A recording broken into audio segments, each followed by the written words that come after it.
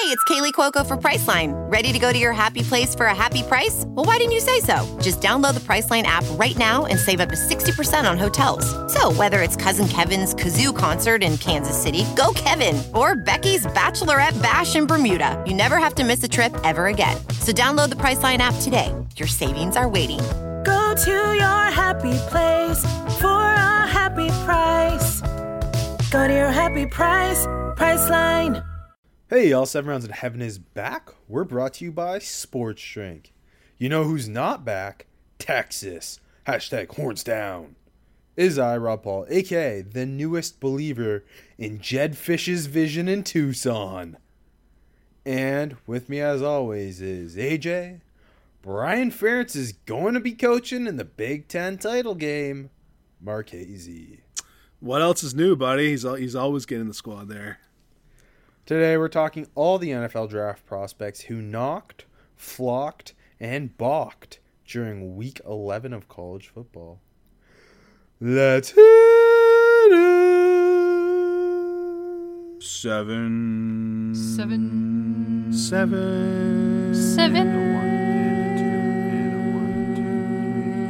7 rounds in heaven with my baby, driving out to KC maybe, looking for Stroud or a Bryce Young. Who's gonna wear a Hawaiian shirt today? Who's gonna put ketchup on a stick? Who's gonna find a steal in the fifth?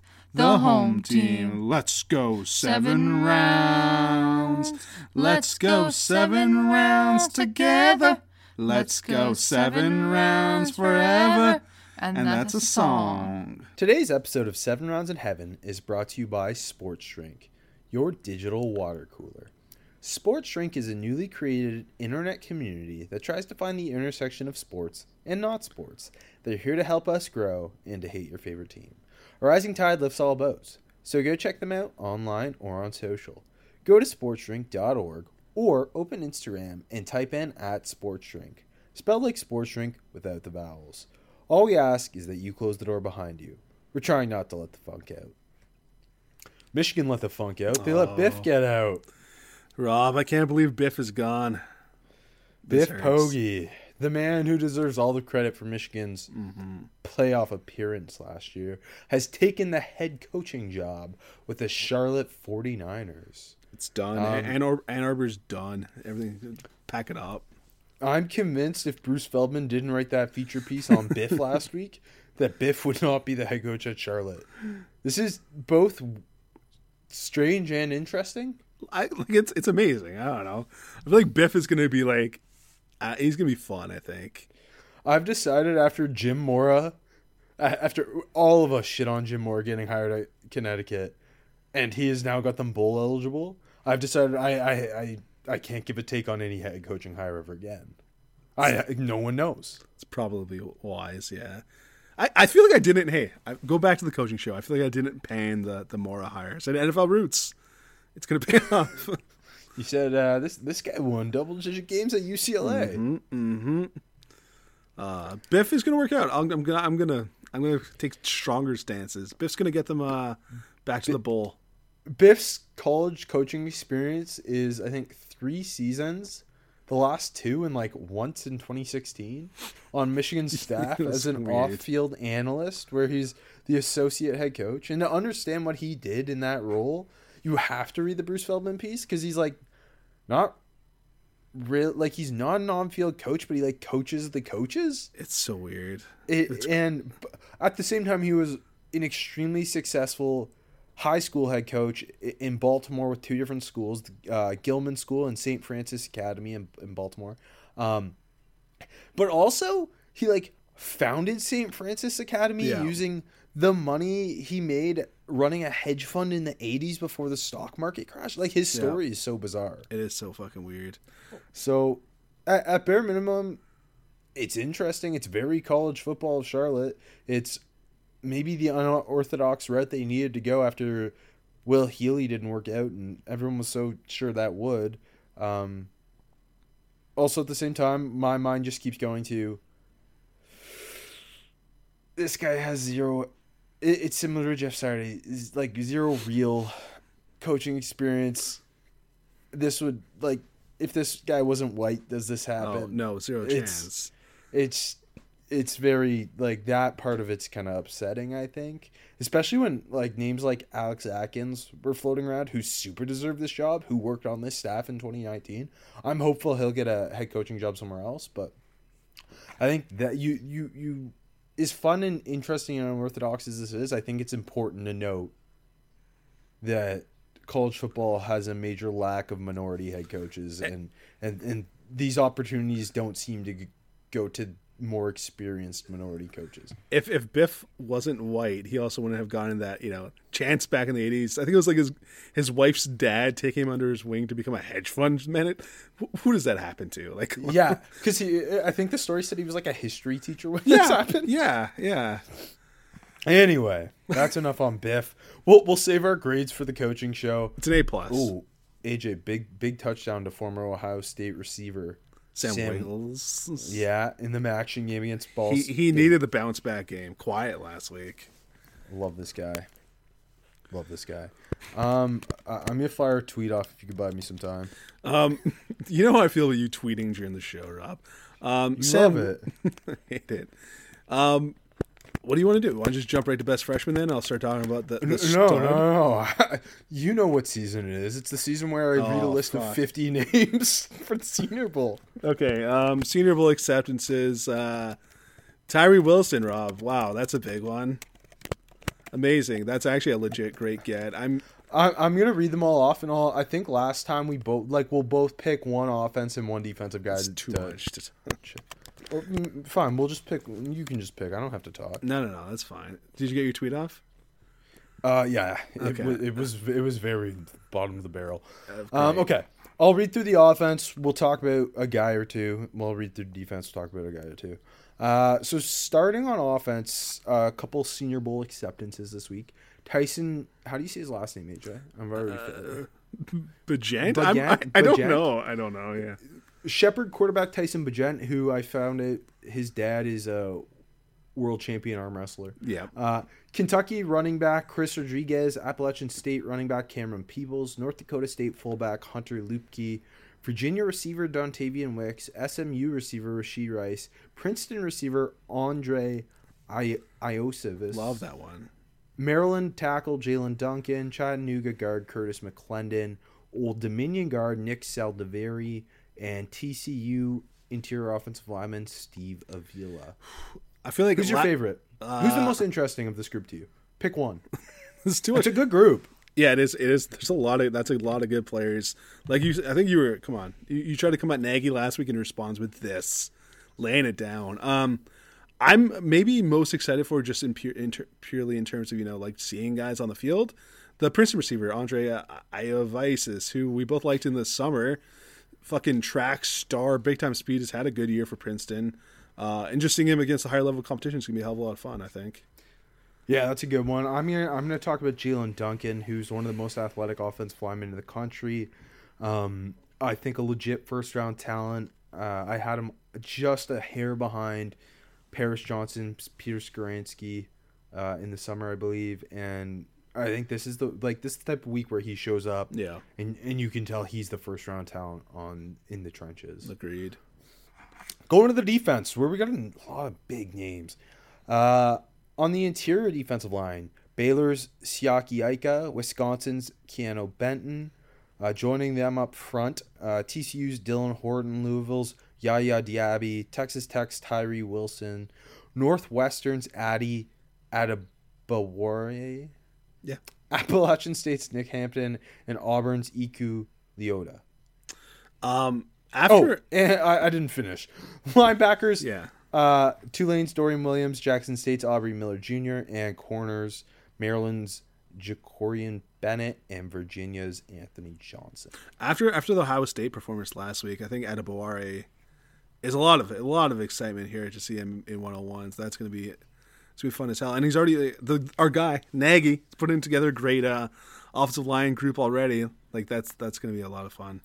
Yeah, I'm obviously I think similar to Jalen Duncan on offense. Tyree Wilson's a very likely first-round pick. He's going to show might up be a and top show 10 out pick. in Mobile. Yeah, he is one of the most... I feel he is underrated just because not a lot of people are watching Texas Tech, but he is right up there with like Miles Murphy, for example, at Clemson, and his length, power, and motor. I really hope him and Duncan are on the same team and we can see those two go head-to-head because just a couple freak shows. Wilson might be so good that he doesn't have to go. But it'd be a hell of a lot of fun if he's there. Yeah, I know. That's always the worry when you get big talents. Like you said, still underrated, so maybe you'll have to show it out. Moving on, a couple quick East-West Shrine Bowl acceptances. Jackson State receiver Dallas Daniels, Hampton receiver Jadakiss Bonds, Purdue tight end Payne Durham, Arizona State guard Ladarius Henderson, Florida edge rusher Brenton Cox, Georgia edge rusher Robert Beal, Eastern Michigan edge rusher Jose Ramirez, and Louisville corner Kytrell Clark. Big get in Kytrell Clark. Yeah, I think him and Zay Flowers, like that's going to be such a blast to watch. They should only go 1-on-1 against each other. Like that should be the whole week. I'll quickly say I watched Ladarius Henderson after he accepted, and I think he is a guy who's really flying under the radar right now, especially in a zone scheme. Like the guy moves so well. Brenton Cox is going to need a huge week. I thought that was an interesting one. Yeah. Glad we got a action guy too in Jose Ramirez, who I think leads the MAC in sacks right now. Yeah, if you lead the MAC in sacks, you get into the Shrine game. Speaking of the MAC, college football, Week 11 superlatives, starting with best freshman. I have to mention Bert Emanuel Jr., the Central Michigan quarterback who, although he went 1 of 3 for 22 yards as a passer against Buffalo, he ran for 293 yards and 3 scores, including this one insane 70-yarder where it looked like he was down. Everyone seemed to think he was down. He popped up, took it to the house. An upset of Buffalo on his legs without Lou Nichols. Feels a little disrespectful not to headline this with Harold Perkins, Nope. Rob. What do you mean? I start with Mac. We had, the best performance all in college football from a sophomore edge a couple weeks ago. Now we got one from a freshman edge in Harold Perkins, who was just on another level. On another level against the Pigs, man. Looked like the best player in college football at times against Arkansas. Yeah, and they started Hornsby for the Hogs, and he's they're touting him out as track star, legit high level speed, and Brian Kelly, the genius that he is, just had Perkins spying on him, and he was just shutting down Hornsby every time he escaped the pocket. And that's where most of his sacks came early. And fuck that closing speed, man. The burst and the closing speed is nuts. And his he pulled off the Von Miller ghost move more than once. Yeah. He got the strip sack late with the ghost move. Yeah, he had 4 sacks, and he had that one non-strip sack I thought was a strip sack. Yeah, it was 100% was. It was. It ruled incomplete, but it was. So really, he should have had a fifth 5 sacks. 2 strips. Yeah. And this is a guy who was a 5-star, who was actually originally headed to Texas A&M, dodge that bullet, and came on, I mentioned him, 5 weeks ago, briefly, because I'm a genius, I think from the Mississippi State game, and then we mentioned him against either Ole Miss or Alabama, I remember that. Yeah, Bama. And then this, it's just he went from being maybe the best freshman in college football to being just one of the best defensive players in college football, maybe not that far behind Will Anderson and Jalen Carter, to be honest. This was a coming out party for Harold Perkins. LSU's got the next number 1 prospect in the 2025 draft. I think the Micah Parsons comps are going to be all over the place for Harold Perkins, which is his freak athleticism, but also that versatility. Yeah. Next man up, maybe according to some, the best quarterback prospect if he was eligible right now, in Drake May. Yeah, he is baby Herbert. Threw for 448, 3 scores, ran for 71 a score against Wake, 36-33 win. He's incredible. We were both kind of down on him. He's very good, very, very good. I still think saying he'd be the first quarterback taken is a little rich, but he's pretty legit. how last week you kind of said, well, this is the Sam Howell, that elevated him and blah blah. How do you feel now, like getting a real good look at him in the offense at UNC? I'm with you in that, like, if he was in this draft, would he be the number one pick? That seems extremist. He'd be the third quarterback. I think that's fair to say. He might be the first quarterback. You just need to see more. Yeah. But like clearly he has the physical tools. He has the athleticism. He's got the arm strength. He is an aggressive downfield thrower. He really does look like Justin Herbert. He does look a lot like Justin Herbert. Yeah, it's weird. And I just pairing that type of talent in Phil Longo's air raid is just so much fun. And all of a sudden, like, North Carolina obviously last year had all the hype. Kind of disappointed. Yeah. This year without the hype, all of a sudden, like, they're a one-loss team who's got a chance to be in the playoff if they beat NC State and Clemson, and they end up going 12-1 and winning the ACC. And that's behind the arm of Drake May. You're sipping the Kool-Aid. I respect it. I mean, yeah, I think playoffs, like, they have a chance. I don't think it's going to happen, but no, they do. And yeah, it's weird that he looks like as much like Justin Herbert as he does. Just like the pocket movements and like just even the way he delivers the ball. It's very, very Herbie. Another obvious one, Quinshon Judkins, who's here every week. He was a workhorse for Ole Miss. They almost upset Bama. It felt like every kind of time they needed a couple yards, he'd get them. He was just banging it up inside. He's well over 1,000 yards now on the season. He's a lot of fun. He's got the most 20-plus yard runs in the Power 5, which is pretty interesting for a guy that, just like you said, it's just like, like he's a thumper, but he's also got that juice. He's very, very good. And that's all my freshmen. We had Baby Nick Chubb. I just want to quickly shout out to Taro McMillan, the Arizona receiver, who was a big recruiting win for Jed Fish, who I now stand. And he just had one catch, and it was a 17-yard touchdown against UCLA. But he's kind of landing him is what kind of built the hype for Fish and the Wildcats, and they upset UCLA on Saturday night, and it was a good one. And all of a sudden, I don't know, the Wildcats, man, they got to win out to make a bowl, but they're interesting. Best sophomore, who's your top guy? I only had two this week, both receivers. Marvin Harrison Jr., who I'm sure everyone's seen by now, that viral picture of him kind of being Gumby on the sideline with his leg bent the complete opposite direction of his body to ensure a catch. Had 7 for 135 and score against Indiana. Took the top off the defense. He's just the best, I think the most talented receiver in the country. Correct.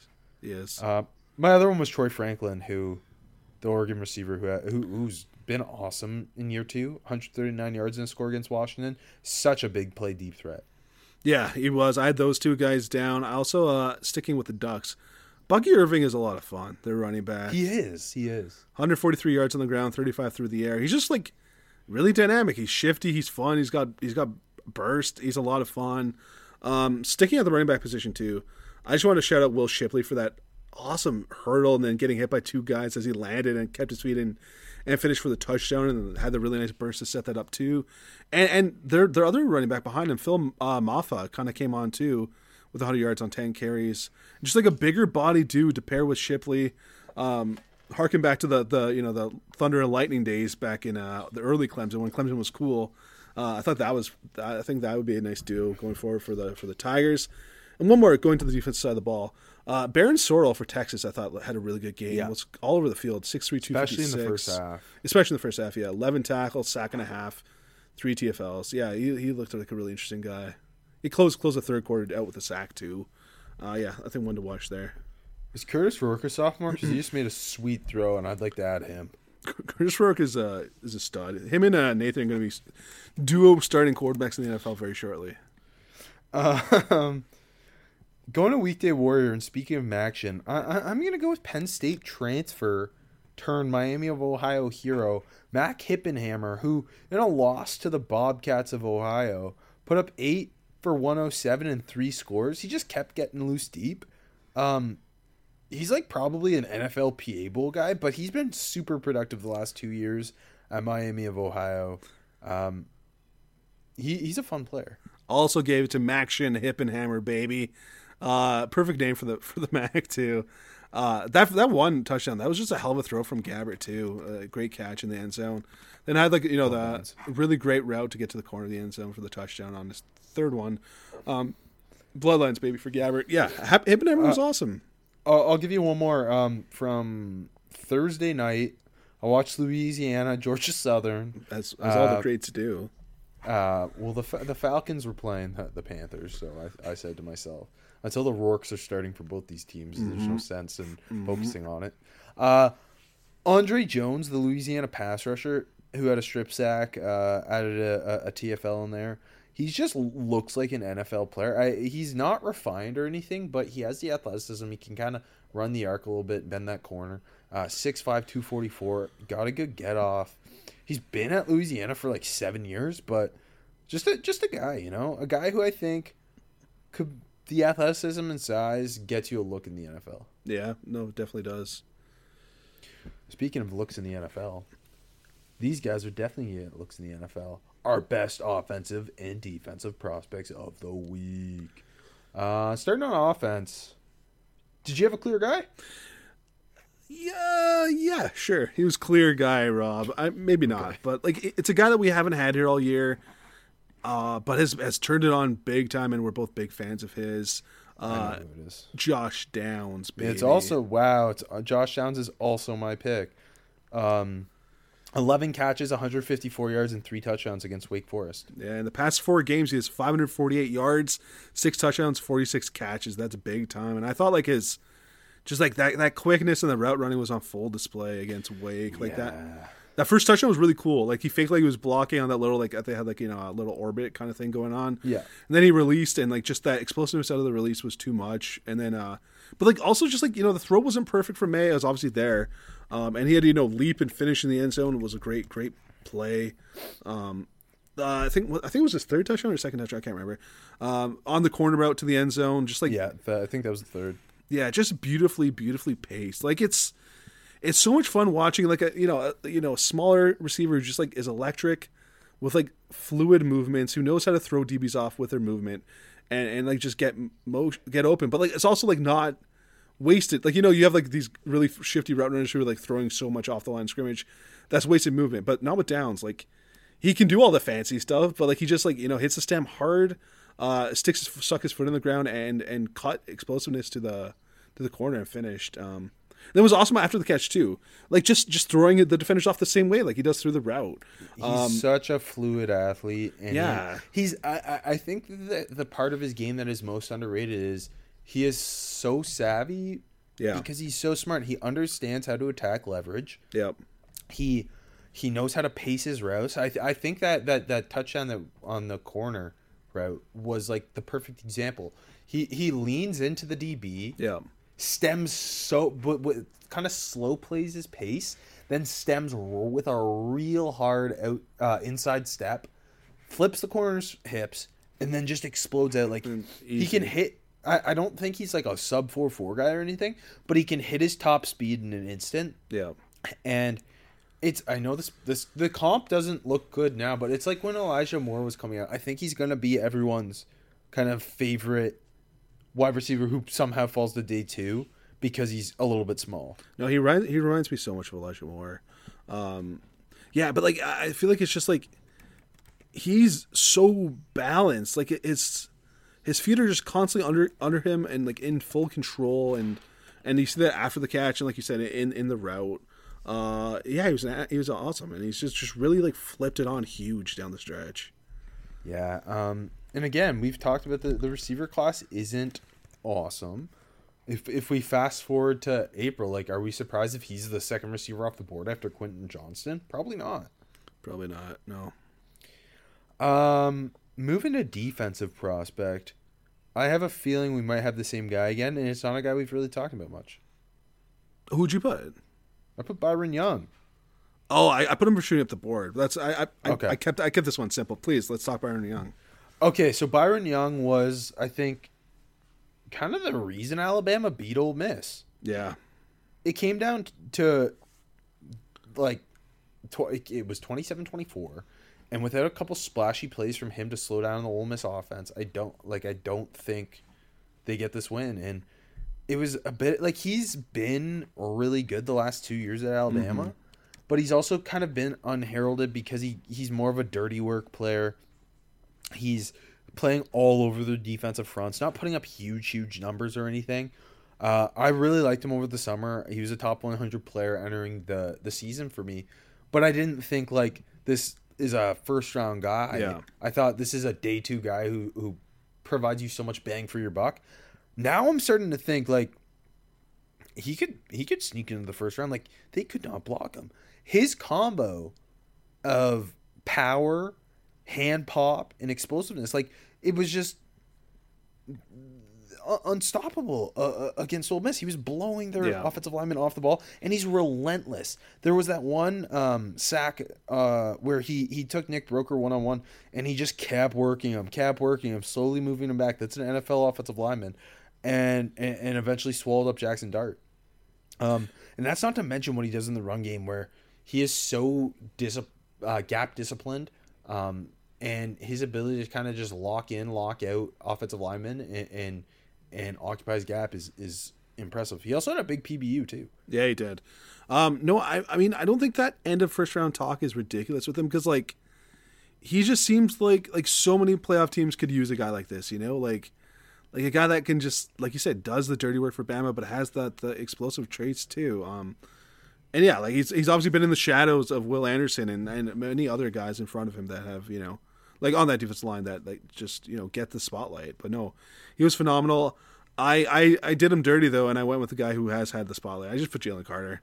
I thought just Jalen Carter was out there doing Jalen Carter things. I put him for shooting up, even though it's like how much higher can he shoot up? Yeah, I know. I just really wanted to highlight Byron Young, especially because last week we talked so much. Yeah, Young was my top guy on the shooting up. I thought it was kind of a funky week for shooting up the board, so he definitely deserved it. But yeah, Jalen Carter, I don't know, man. Like he's an absolute menace. He's a menace. Like these types of games he is now stacking. It's like now, like you understand why he's gonna be the number one player on some people's boards. Like Will Anderson's amazing too. They can both be amazing, but they're both, I think, the clear 2 blue chip players in this class, and his ability to just, I don't know, he has such a rare get off. Yeah.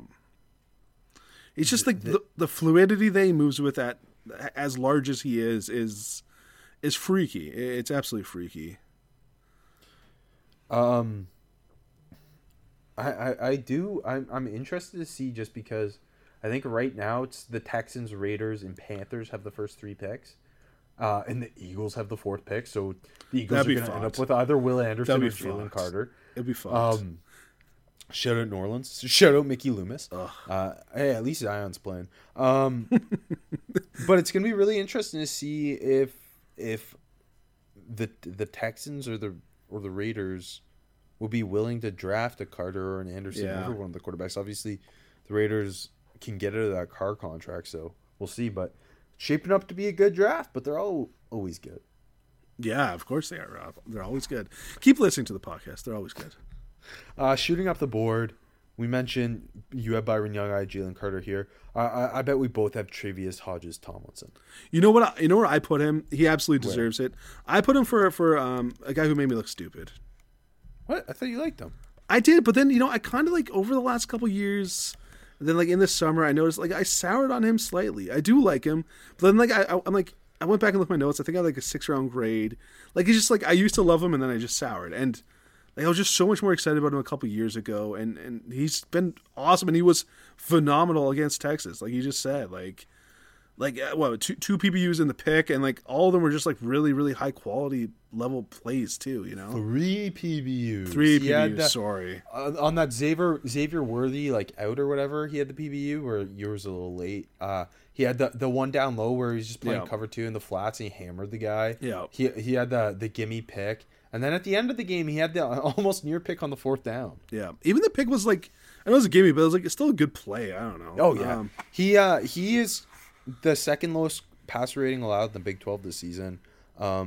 Obviously he's undersized, but he's so feisty and instinctual.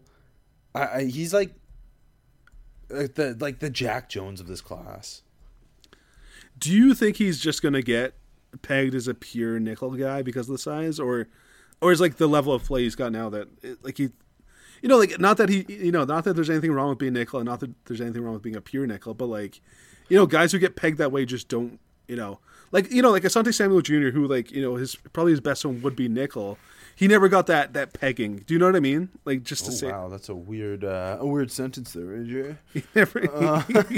He's not into that, Rob. But do you know what I mean? Like, he never got that pigeonhole, if you will. So I think the NFL's changed in a way where we're seeing more jumbo slots. So we're seeing more jumbo nickels, and we're seeing more of those slot body types play on the outside because they can. Mm-hmm.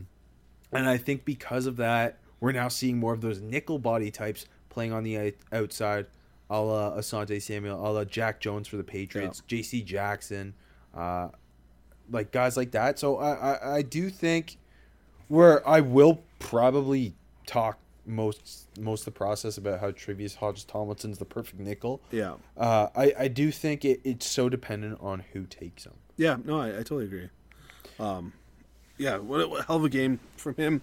TCU's fun, and they got another good game against Baylor this week. Another guy who's fun, who you love, former Michigan running back Zach Charbonnet. In a UCLA lost Arizona on Saturday night, like every time he touched the ball, he's breaking 3 tackles and running for 7 to 15 yards. It was silly. Had 181 and 3 scores, plus 9 grabs for 38 yards because DTR just kept checking down to him. He's probably the running back who, in a deep class where there's going to be a couple guys I think end up going in the top 50, he's got a chance to be that third round running back who's instant impact. Like I don't know if, because this class is so loaded, if he'll go as high as he would have in previous classes. Yeah, but every team can find a way to get him on the football field. Like not a unique way, but every team needs a guy like him as a running back, like just a guy that's he's a train. He's a goddamn train. And yeah, I agree. Like, I feel like even if he's in a backfield that has some clear guys, he's always going to carve out his spot. You know who else I thought had a good game in a loss, Rob? Who's had a really, really good season? I thought Drew Sanders was really good for the Pigs again. Fun player. Yeah, it was kind of just like, only had 2 solo tackles, but had 12 total. Like, was kind of just involved in a lot. I thought he was like just really disruptive. Had a sack. LSU's offense was stinky. They didn't cover. I was pissed. And I thought he was just like really involved in that. The Arkansas D played a really good game. So did the LSU defense, obviously. But yeah, I thought Sanders had a good game, and he's another guy with like versatility. It's gonna be kind of interesting to see where he ultimately lands in the NFL. I'll give you one last one. Ohio State tight end Cade Stover. I put him nice big bounce back game. Yeah, he had that sweet kind of just dump it in the flats where he ended up stretching out over the goal line for a touchdown. And he had the other touchdown on the second and goal where it was just off the play action wide open. But like, I think he's better than Jeremy Ruckert. I do too. Who the Jets took, I don't know, like 101, something like 105-ish, something like that.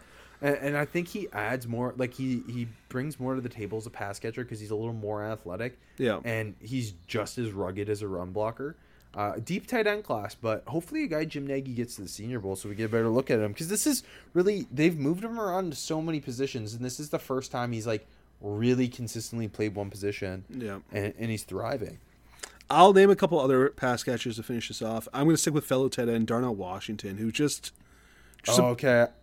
Where do you got him? You want to talk about something I got else? him for, I know he had 5 catches, 60 yards in the score.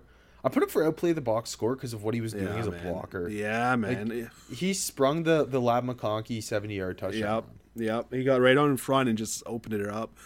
Like, honestly, like he was so good as a pass catcher.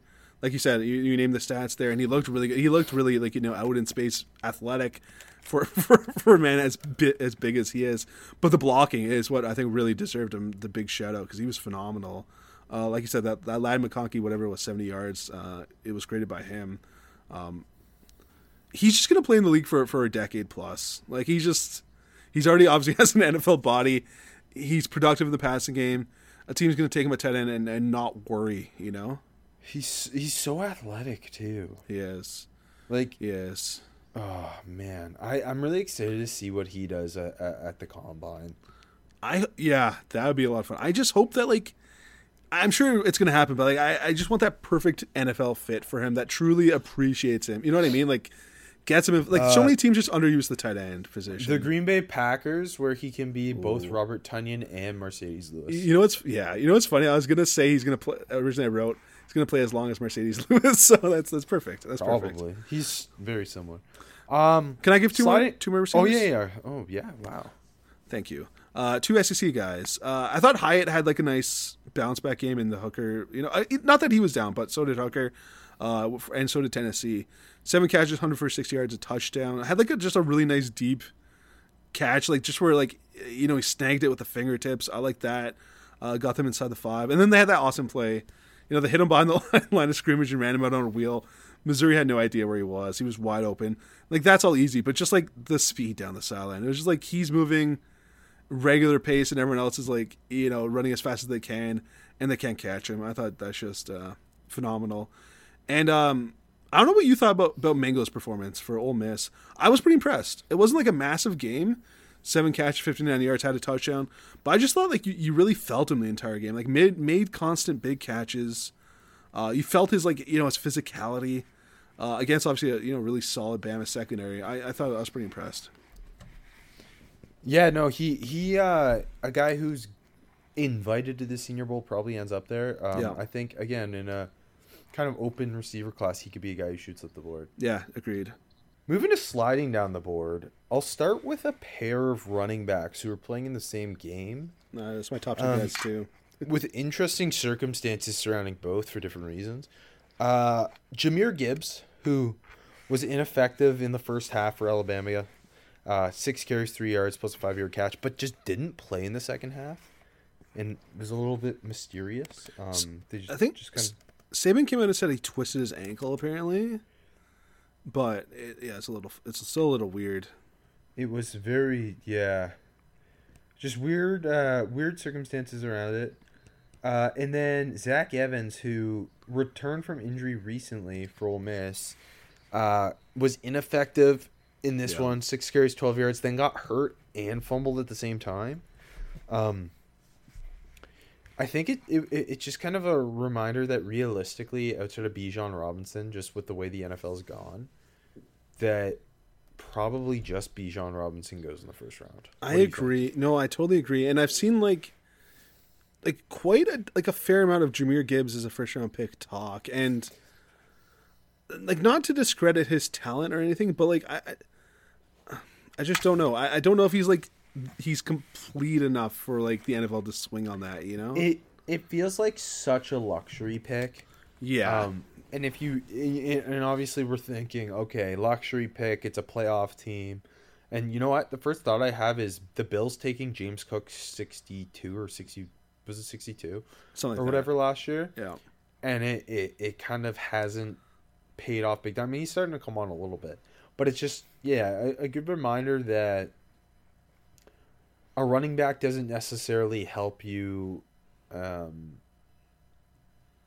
kind of take that next big leap to be a Super Bowl contender, unless it's a rare talent like a Bijan Robinson. And if you look at the end of the first round right now on Tankathon, it's the Eagles. Yeah, if they don't bring back Miles Sanders, I guess, but I saw that they haven't drafted a running back in the first round in 50 years or something. The Chiefs already did this with the luxury pick. It hasn't worked out great. The Vikings have Dalvin Cook. The Dolphins forfeited a pick. The Giants have Saquon. The Cowboys have Tony Pollard. The Titans have Derrick Henry. The Ravens, okay, but they need to draft a receiver probably again. Yeah. It's just as you start to go through it, it's just hard to find, I think, a team that would, even if Jahmyr Gibbs is a top 32 player, talent-wise, it's hard to justify taking a devalued position like that when they're not a complete 3-down star like exactly. Bijan Robinson. Yeah. And I love Jahmyr Gibbs. He's been my running back too the entire time. But I just think this game was kind of a stark reminder of this position. I still think there's a bunch of old heads in the NFL, especially like looking towards the running back positions, like, oh, why isn't this kid carrying the ball 25 times a game? You know, it's Bama. They've all done that. Like, you know what I mean? But I know that's not who he is in the least, but it's just, I don't think the resume, not the talent. I'm not saying the talent. I just don't think the resume is there for him to end up actually being a first-round pick. It's going to only be Bijan. And I don't know where the hell he's going to land, but it's only him. And speaking more to Zach Evans, we've talked about Junkins a lot this year. And we've talked about how it's good that Zach Evans is going to be fresh, but he's also been dealing with injuries as of late. And he hasn't been on the field as frequently. And I think that's just more cause for concern, obviously, when you go to draft a guy like that. Definitely. Moving on from the running back position, though, unless you got more. Nope. I thought another slider was Noah Sewell, who's been sliding. Agreed. Other than the one like nice play that he made, he really wasn't very good. He's like, I don't know. They move him around a little more this year. He's like doing a little bit of pass rushing. Yeah. But yeah, he just doesn't play very well in space, and he's a big linebacker. And as we work through the season, like, not only is his production dropped off, but he's making less flashy plays on the field. Yeah. And I just think he's going to be an acquired taste in the NFL. Like, he is a Bill Belichick linebacker all day long, a Deontay Hightower type of linebacker. Yeah. Like, that's a great fit. But I just don't see any way he ends up, unless he destroys the combine. It's hard to justify taking a player like him in the first round, I think. It feels like none of the linebackers have helped their stock that much this year. Off the top of my head, am I missing someone? It feels like very rarely.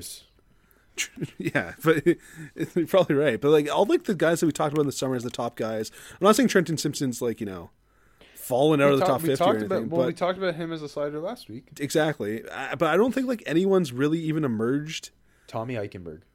Eichenberg's he's helped his stuff the most in the position. I totally agree, but it's not like Eichenberg's going first round or anything. Okay. sorry, Rob. But no, agreed. Those are my top three guys. After taking him 8th, so okay, that's a great fit. After them, I got sorry. Just like you mentioned Simpson. We talked about Sewell. Like Henry To'oTo'o has been good, but we've also talked about him as a slider before. He's also not like. I feel like he is getting a Bama bump. I do think like Eichenberg and Sanders are the two who have kind of taken a step from what they were thought of before the season. Definitely. But none of the guys who were thought of in potential, I don't know, top 50 pick territory have upped their game. No, exactly. And like no one's emerged as like, yeah, this is a potential first round guy. Like it's been a pretty quiet year for the linebacker group. I think Trenton Simpson will be the only one who goes in the first round. If I had to say that, something like call my shot right now. But top 20 or between 20 and 32? 20-32. I agreed with you. To the Seahawks, baby. To the Seahawks. No, he's a little more too brand name. But they're taking Dylan Horton. There you go. Speaking of Clemson, I know this isn't a big brand name, but I put Justin Nagata kind of like as a season whole because like we both kind of liked him in the summer. We thought like he could. Nagata? Yeah, we both thought he could kind of like step up, and like I don't know, he's kind of been invisible. I don't know what you feel. They needed him to be like the previous Clemson receivers. He kind of looks like one, right, with that size. Yeah, and the glimpses were there, and he's physical, like you know what I mean. But no, he has not been. I don't think he has been what they needed him to be. No, and I still think he could be like a late round flyer, but no, really isn't. I know I was kind of like short after the first three guys. I thought those guys were clear. After that, I don't know. Do you have any? Who else do you have? I got two more. Tulane really let me down, AJ. They really let me down. The green wave sticker on my laptop makes me look so silly now. They lost to UCF in a bit of a shootout. Their offense kept them in it. But Tulane, to win this game, Tulane needed it to be a defensive battle because they've leaned so heavily on their defense in the running game this year. In the middle of that defense is linebacker Dorian Williams, who we mentioned off the top is going to the Senior Bowl. Not that he played a bad game. When you watch it, it's very clear he's the NFL talent, like both because the speed the physicality and the size. But John Rice Plumlee ran all over them, and Dorian Williams, I thought, kind of got exposed for being a step slow, not because of a lack of athleticism, but a lack of instinct at times. Other times, it was like he'd make the tackle 7 yards downfield. He had 13 tackles. He also had a big PBU that should have been picked off by the safety behind him with UCF in the red zone. But like, he played a solid game, but I don't know. I was left wanting more, I guess. That's fair.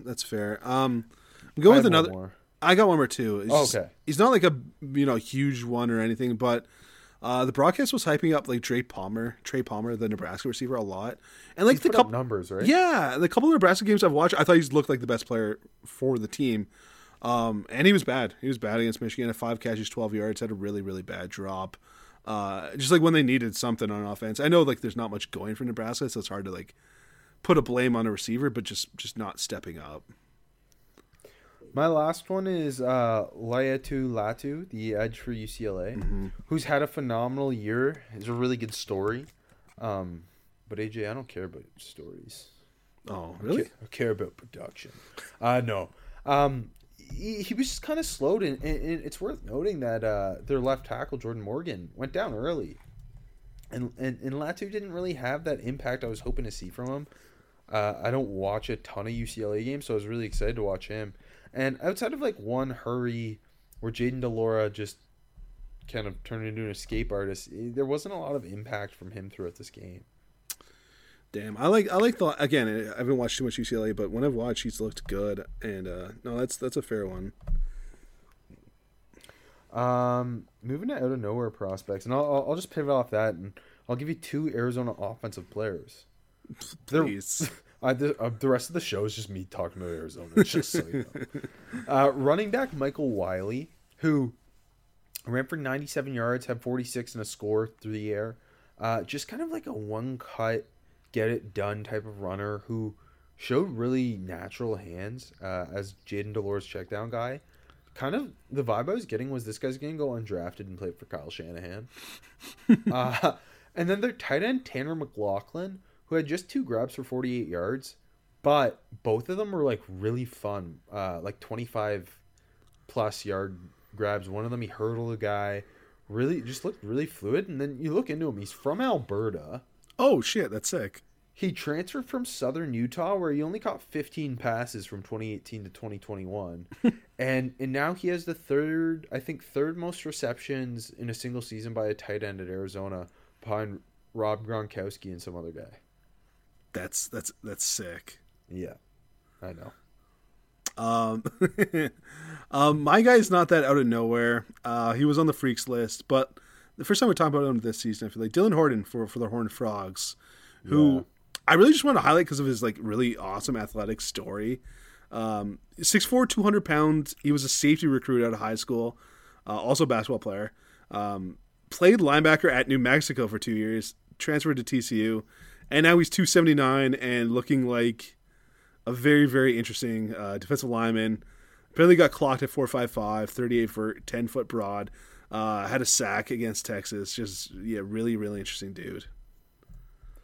I put him for who made me look stupid, because when he was put on the freaks list over the summer, and we did the Big 12 show, I was kind of disappointed in him, but I think I was wrong, AJ. I'll say it. I think we were all wrong about the Horned Frogs, because my prospect was look stupid, like I said, was Hodges-Tomlinson. Going to this is a very Pac-12 heavy show, because my best prospect versus prospect matchup is the Washington receivers against Christian Gonzalez, the Oregon corner. I did the same thing, but I added Michael Penix in the mix there. Yeah, McMillan went for 8 grabs, 122. Polk 3 for 95 and a score, and Rome Odunze 6 for 56. Gonzalez played a pretty good game. It wasn't him getting fried. He had that one maybe interception that was called a huge catch by McMillan. That was really interesting. I thought it was an interception. But it was a fun battle to watch. It was. And like if you want to throw up Michael Penix in the mix, I don't know where Michael Penix is going to end up. Like he keeps like playing well, but then he'll like make a really bad mistake. seeing his stock is going to be interesting. I don't know. Some people are high on him. I don't know. But yeah, Gonzalez, I agree with you though. Like McMillan was really good, and like him and Odunze are both redshirt sophomores, right? So they got time. But DeBauer, he's got to get so much credit for how much he's awoken this Washington passing attack. 'Cause it felt so bad last year. And yeah, Gonzalez, I don't think he played a poor game at all. He was in the mix always, and I don't know. Yeah, played a solid game. But yeah, not enough.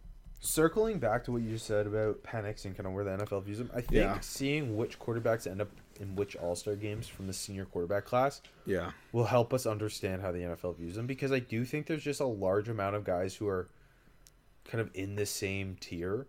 Definitely hard to separate.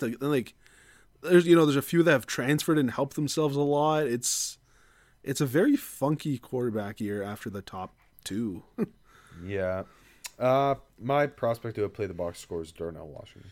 Mine was BJ Ojulari, who I thought was awesome. Like, obviously Perkins was patrolling the outside, flashing that speed, but I thought Ojulari was kind of like winning the old-fashioned way, doing the dirty work inside.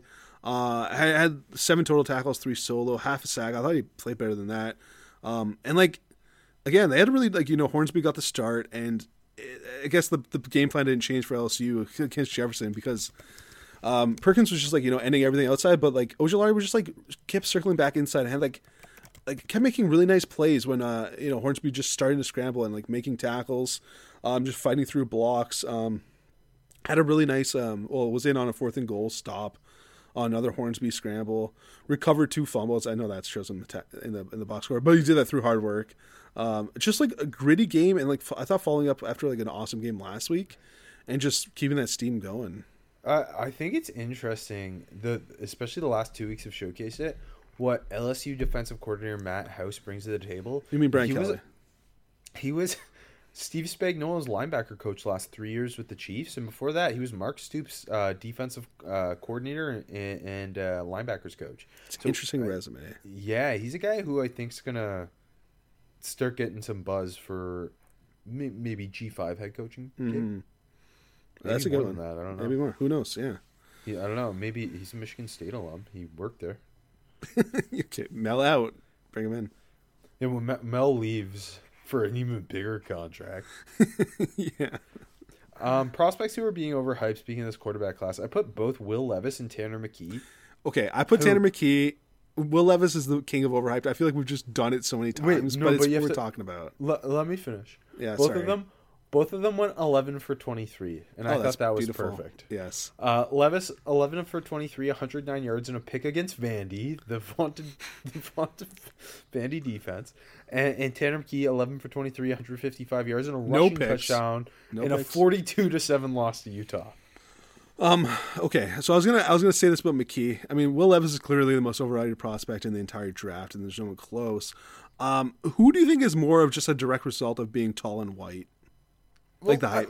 At least Levis has the talent. Levis has a huge arm and he's a good athlete. Yeah.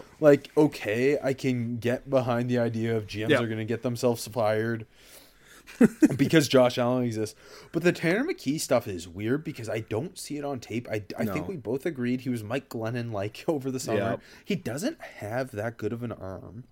And he's not a very good athlete. He's tall and thin and white, and he plays at Stanford. It's Andrew Luck. All those. I don't know.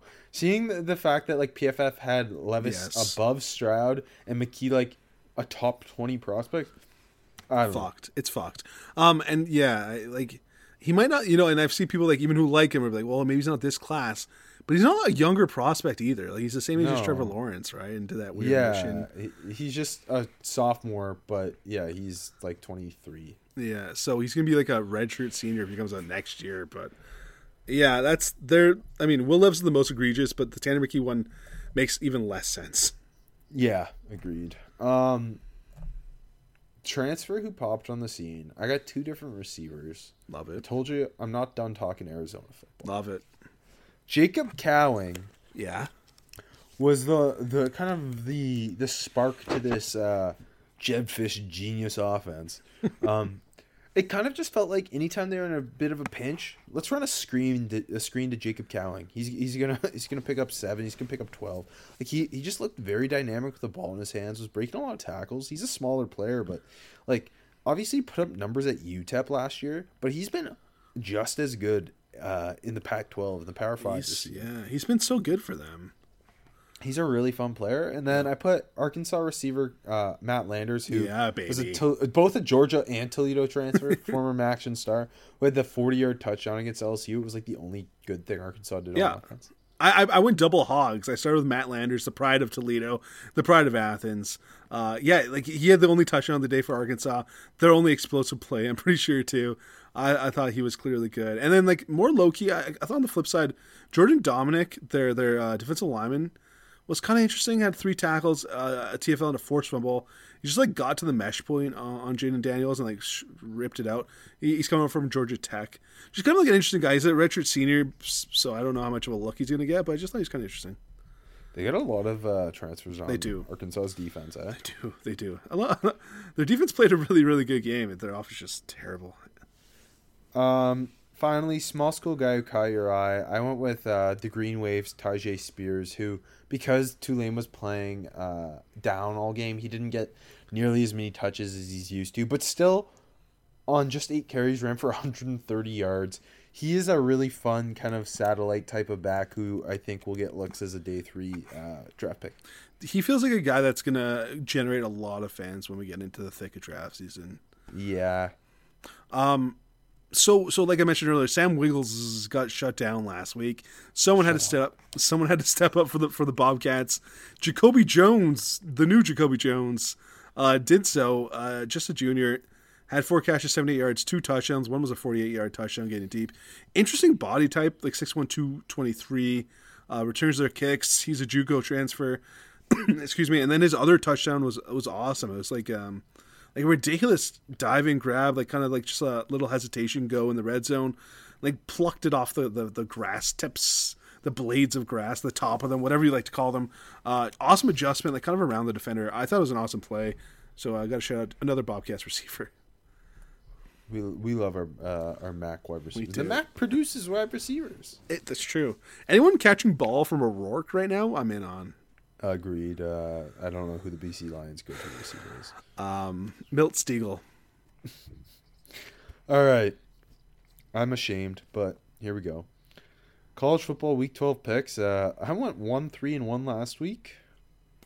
I'm in an all-time slump where I am now 3-11-1 over our last 3 weeks. Ouch. I'm not. I've been rough over the last 3 weeks too, so don't worry. Fade me if you want to make money. You'll make money by fading me.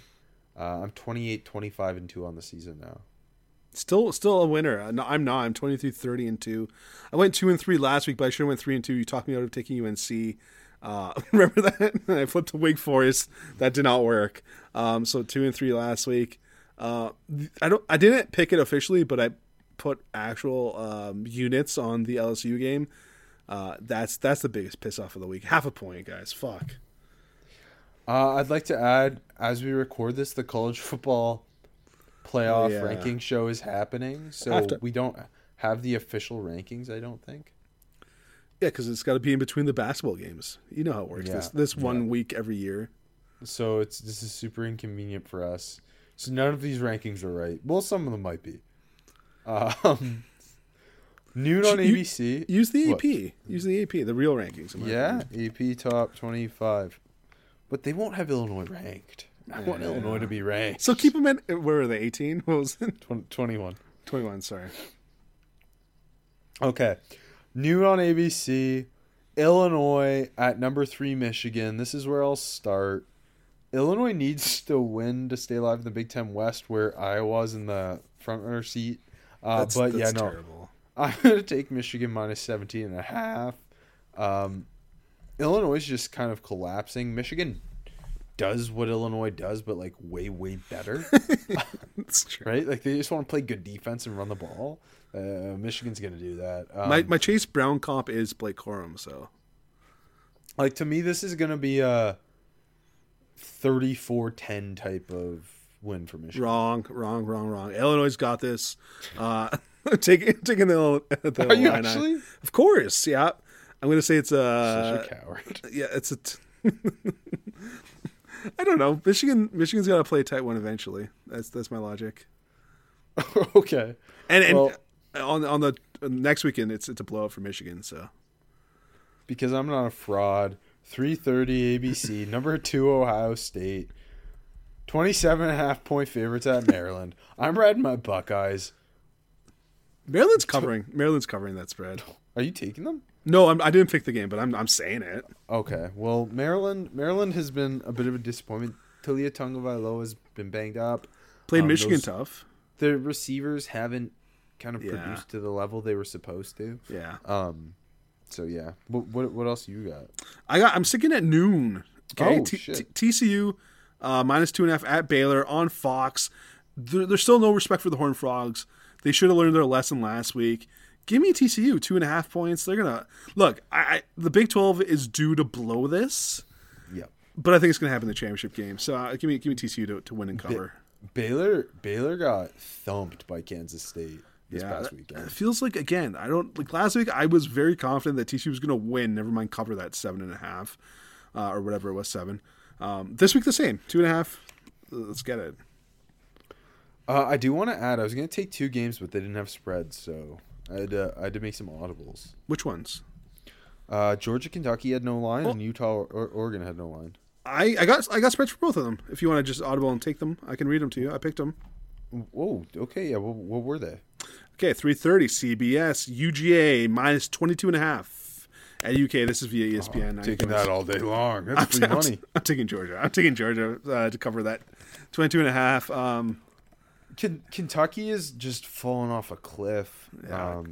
Will Levis has just been not very productive in a lot of games. They lean on Chris Rodriguez to do everything. Got to the Senior Bowl, deserves it. Brian Robinson 2.0, the comps will be. Yep. Yeah, but Will Levis is going to throw 17 interceptions in this game, and it's going to be a bloodbath. Next week we can talk about Will Levis shooting down the board, not even sliding, shooting down the board, because he'll still be overhyped somehow. What's your next game? 8 o'clock, Fox. You got this one? Wait. Are you taking Iowa, Minnesota? Because that's what I had written down. But if I've got line on these other ones, maybe I shouldn't take it. No. Okay. I wanted to take the Golden Gophers to cover, so Iowa won't play in the Big Ten title. But okay, I'll take that off my board. You're not taking Bedlam, eh? No. Okay.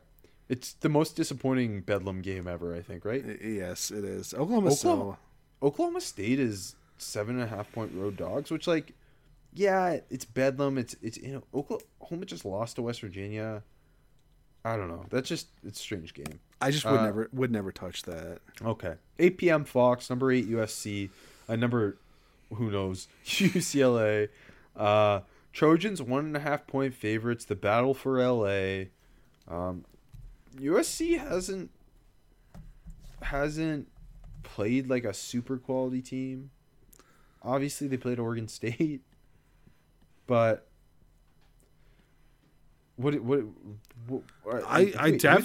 lose to? I can't even remember. I don't remember. I'm out of my mind right now. It was probably Stanford, even though I know it wasn't Stanford. This is a gripe. It was Utah. It was Utah. Remember right? The Utah game was crazy game. Oh yeah, right. On the late night Saturday, I do remember. I fell asleep, but it was an awesome game.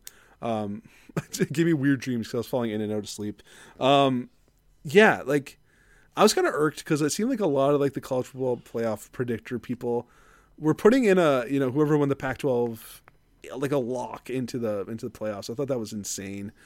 That being said, USC -1.5 feels like a very good bet, but it also feels like a trap. I don't know. Well, if I didn't watch UCLA lose to Arizona on Friday, and like I said, this Arizona-UCLA game has influenced my entire life.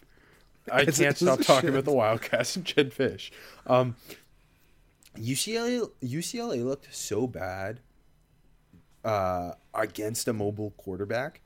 Like their star defensive players are all in their front seven. They all were just taken out of the game by Jaden Delores athleticism. Caleb Williams is the best in the biz at that. Yeah. Outside of Bryce Young. And then on the other side, like DTR just didn't know. I think like UCLA is going to put up points because USC's defense is a little flimsy. Zach Charbonnet's a dude. But like DTR just, he was so inaccurate. And I think it'd be way funner if USC wins this game and loses Notre Dame next week. Yeah, I agree. I think they're gonna win. Like I think 1.5. Give me that. Like I'll put real units on that one. Finally, you got to tell me what the line is for 10:30 ESPN maybe number 13 Utah against maybe number 6 Oregon. No, do you want to take a guess? You want to take a guess? I'm gonna say the Ducks are favored by 3.5. It's 3. It's 3. And I'm going to take the Ducks. I like the Ducks. I'm taking the Ducks. Yeah. I think they'll bounce back. Like the Autzen Stadium at night, that's a beast for Utah to walk into. I think they'll bounce back. I mean, Utah, like I like this Utah team, but they're always inconsistent, right? And the Pac-12 is just beating up on themselves. Like Utah lost to UCLA, but beat USC. Oregon just lost, so now Utah's in a better position than them. So now naturally Oregon's going to beat Utah. Yeah. I do think if Oregon had won last week against Washington, I would be taking Utah right now because it's going to happen at one point. Yeah. I think as long as Bo Nix is healthy, if Bo Nix is healthy and is playing, then I am going to take the Ducks because the Ducks should have beat Washington. I'm all for Dan Lanning making that choice to go for it on 4th down. I think that the main flaw was the fact that Bo Nix wasn't in the game at that point in time. Yeah. But just like that was the chart says go for it there. I don't know. Yeah. No, I agreed. And I think Oregon's going to cover the 3. All right. Well, now time to go watch the college basketball halftime show to find out who's going to make the college football playoff rankings. We only have 2 regular season games left. That's crazy. In college football. And then it's championship weekend. And then we're going bowling, baby.